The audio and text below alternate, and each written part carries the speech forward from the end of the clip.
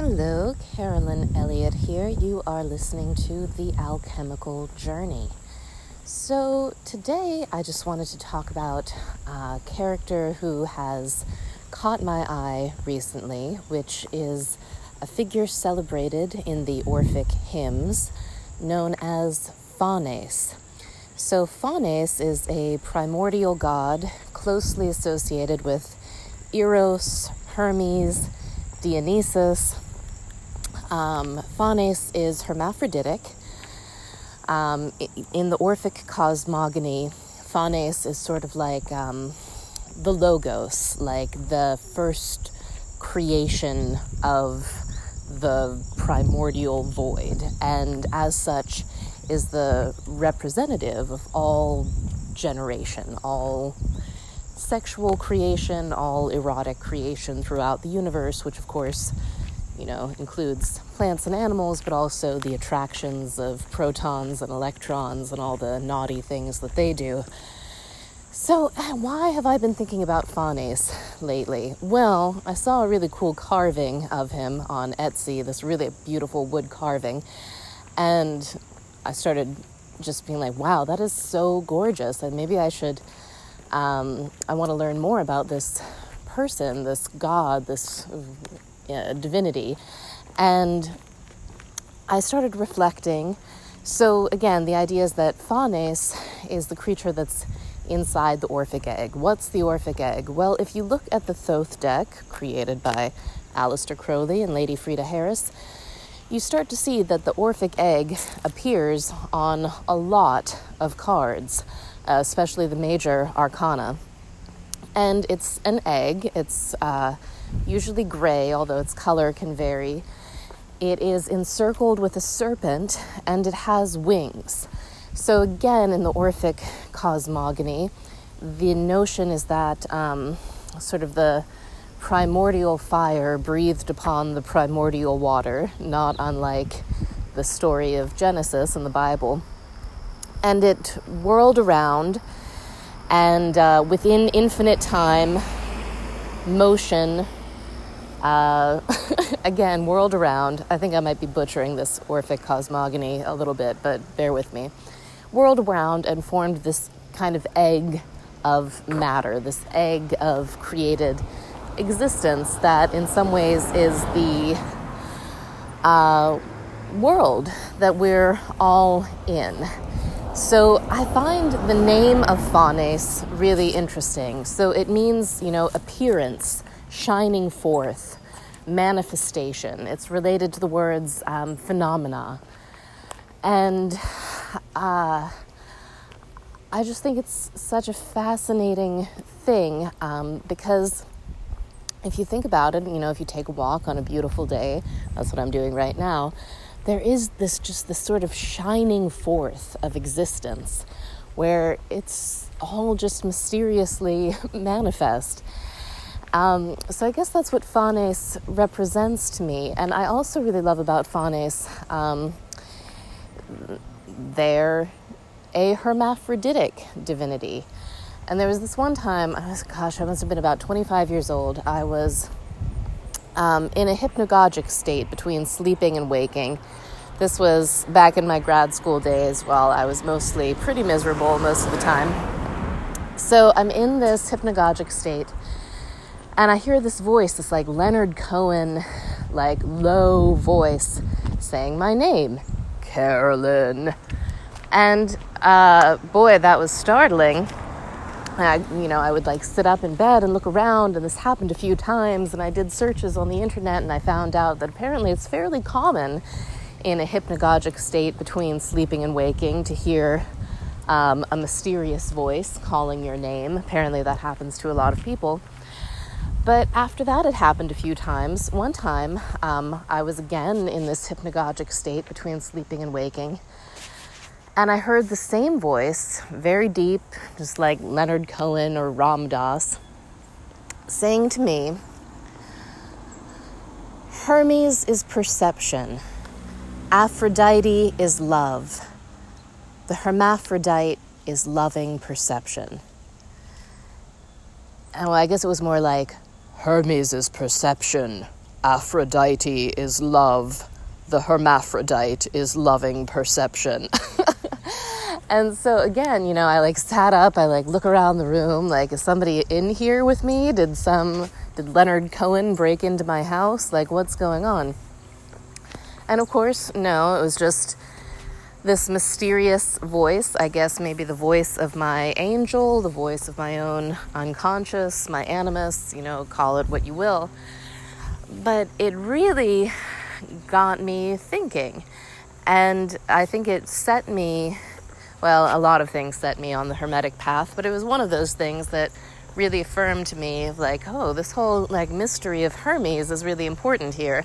And of course, I've always been a fan of Aphrodite. I mean, what's not to love about a goddess of love? I love love spells. I love seduction. I love all of that fun stuff.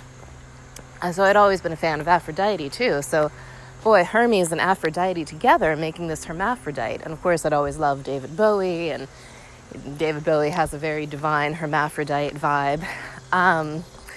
And so, but it took a lot longer before I ever learned about this character, Phanes, from the Orphic cosmogony, because Phanes is not really talked about by Homer or Hesiod, which is where most of the popularizations of Greek mythology come from.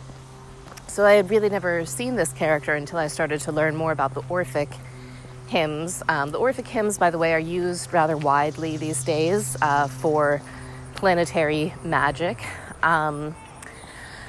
They seem to be part of a mystery tradition that was connected to the Eleusinian mysteries. So this whole kind of underworld death and rebirth cycle concerning Demeter, Persephone, Dionysus, Hermes, Hecate, Hades, Pluto, this whole kind of fascinating nexus. And so the Orphic hymns, again, as I said, are sort of having a resurgence today. I'm aware of like 2 recent retranslations of them, which I could talk more about in detail at another time because I don't have the whole information in front of me right now. But I was just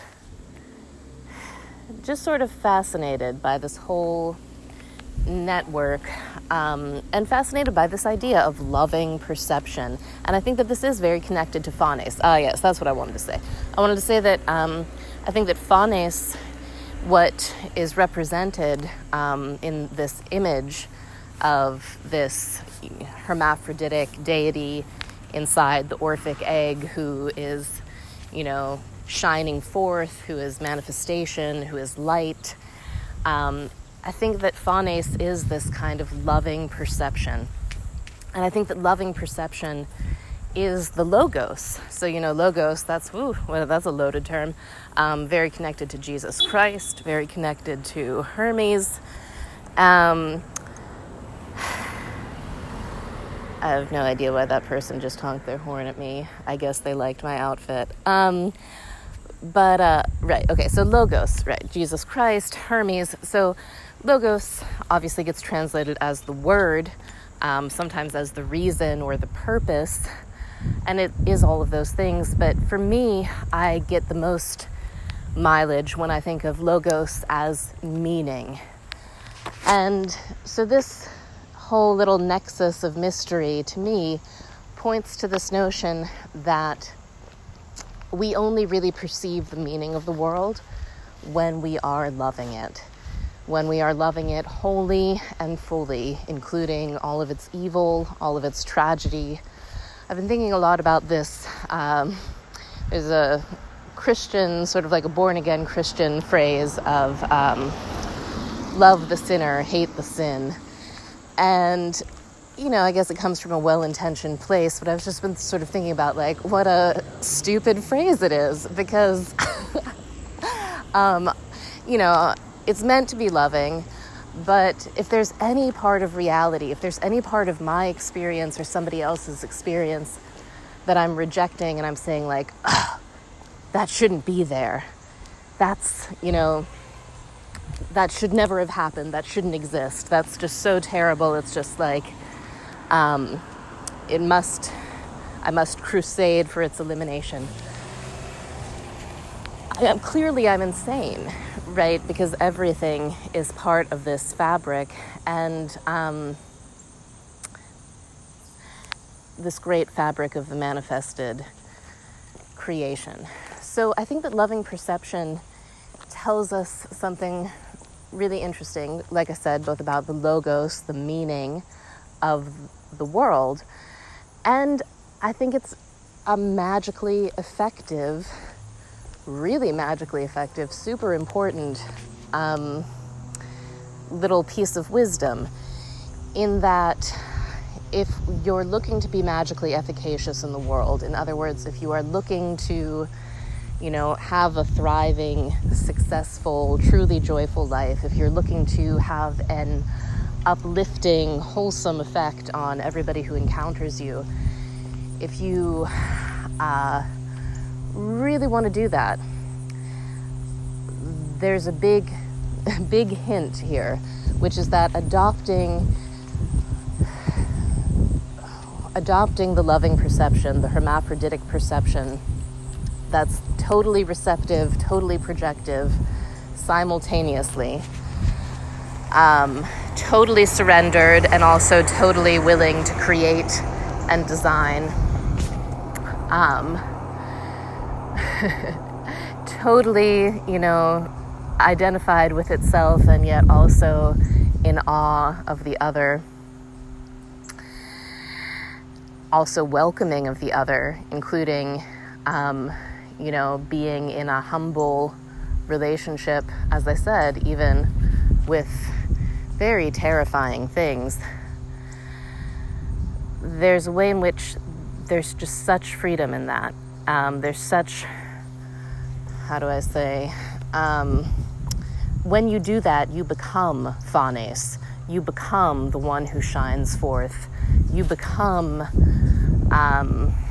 this kind of unstoppable power of creation. You have aligned yourself with it, and so you've become identified with it. And like they say in the Greek magical papyri, you've become a child of a god, a son of a god, a daughter of a god. And that means that you have godlike powers to arrange things spontaneously just by your mode of being, your mode of consciousness, the kind of the resonance that you're holding, to use the very scientific term, your vibes are shaping your experience and shaping the experience of people close to you, and also shaping your, possibly shaping the whole history of the world depending on, what kind of creative output you're putting forth and how it's affecting other people. Some magicians create major artworks that really shape the course of history. I think it's quite evident that Alan Moore has done that with his V for Vendetta and his The Watchmen, and many other artists and magicians too. So I guess what I'm just meandering towards today is this notion that the ultimate logos, the ultimate meaning of everything, as demonstrated in the life of the great magician Jesus Christ, as demonstrated in the death and rebirth of Dionysus, as demonstrated in very many deep mythic things, the meaning is love. No matter what, no matter how scary or how gross or degraded or fucked up whatever is appearing seems to be, the ultimate meaning is love. And if we can find it in ourselves to hold that awareness and to give love even to those dimensions of our personality and our experience that are extremely painful, messed up, grotesque, then in doing so, we become both the creator and the created, both the receiver and the projector. we become this hermaphroditic divine awareness. And that's a really neato magical thing to do. And I think it's also expressed in the tarot card of the world, or the universe, in the Thoth deck. So the universe, again, is this hermaphroditic figure who's surrounded by a snake, who's sort of burst forth. A lot of parallels between the universe card and the traditional Orphic and Mithraic Phanes imagery. They're both surrounded by figures from the zodiac. They both have a snake. They're both hermaphroditic. They're pretty much the same thing. And I was reading in Crowley's The Book of Thoth this morning, and he was just talking about how the universe is a symbol of the great work completed, a symbol, of the alchemical marriage completed, to come into fruition. And so likewise, I would say that Phanes, the hermaphrodite, this loving perception is the same thing. And I guess I just want to encourage you and wish you great luck in your continuing journeys towards embodying this power and this wisdom. Bye-bye.